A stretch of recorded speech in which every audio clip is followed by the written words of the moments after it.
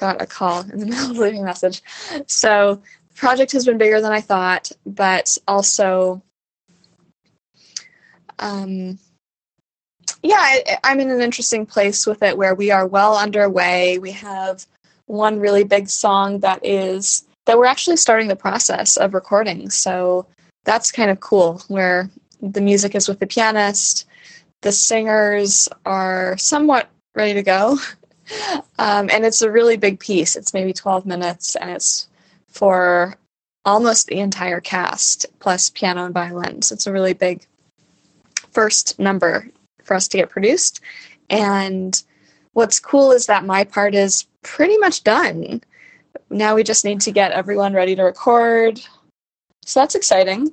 And we have, I would say, another 2 songs that will soon be ready to go to that state, maybe 3 even. And yeah, so I'm starting to see what this process is looking like. I'm trying to complete a total of 6 songs that I'm thinking of as the first batch that we want to get recorded.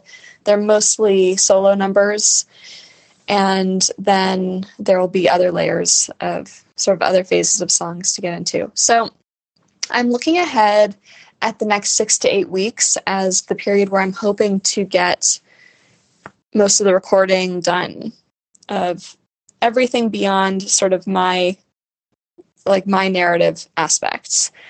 So yeah, on the one hand, that feels manageable. On the other hand, I've definitely had these feelings of, oh gosh, this is a long road.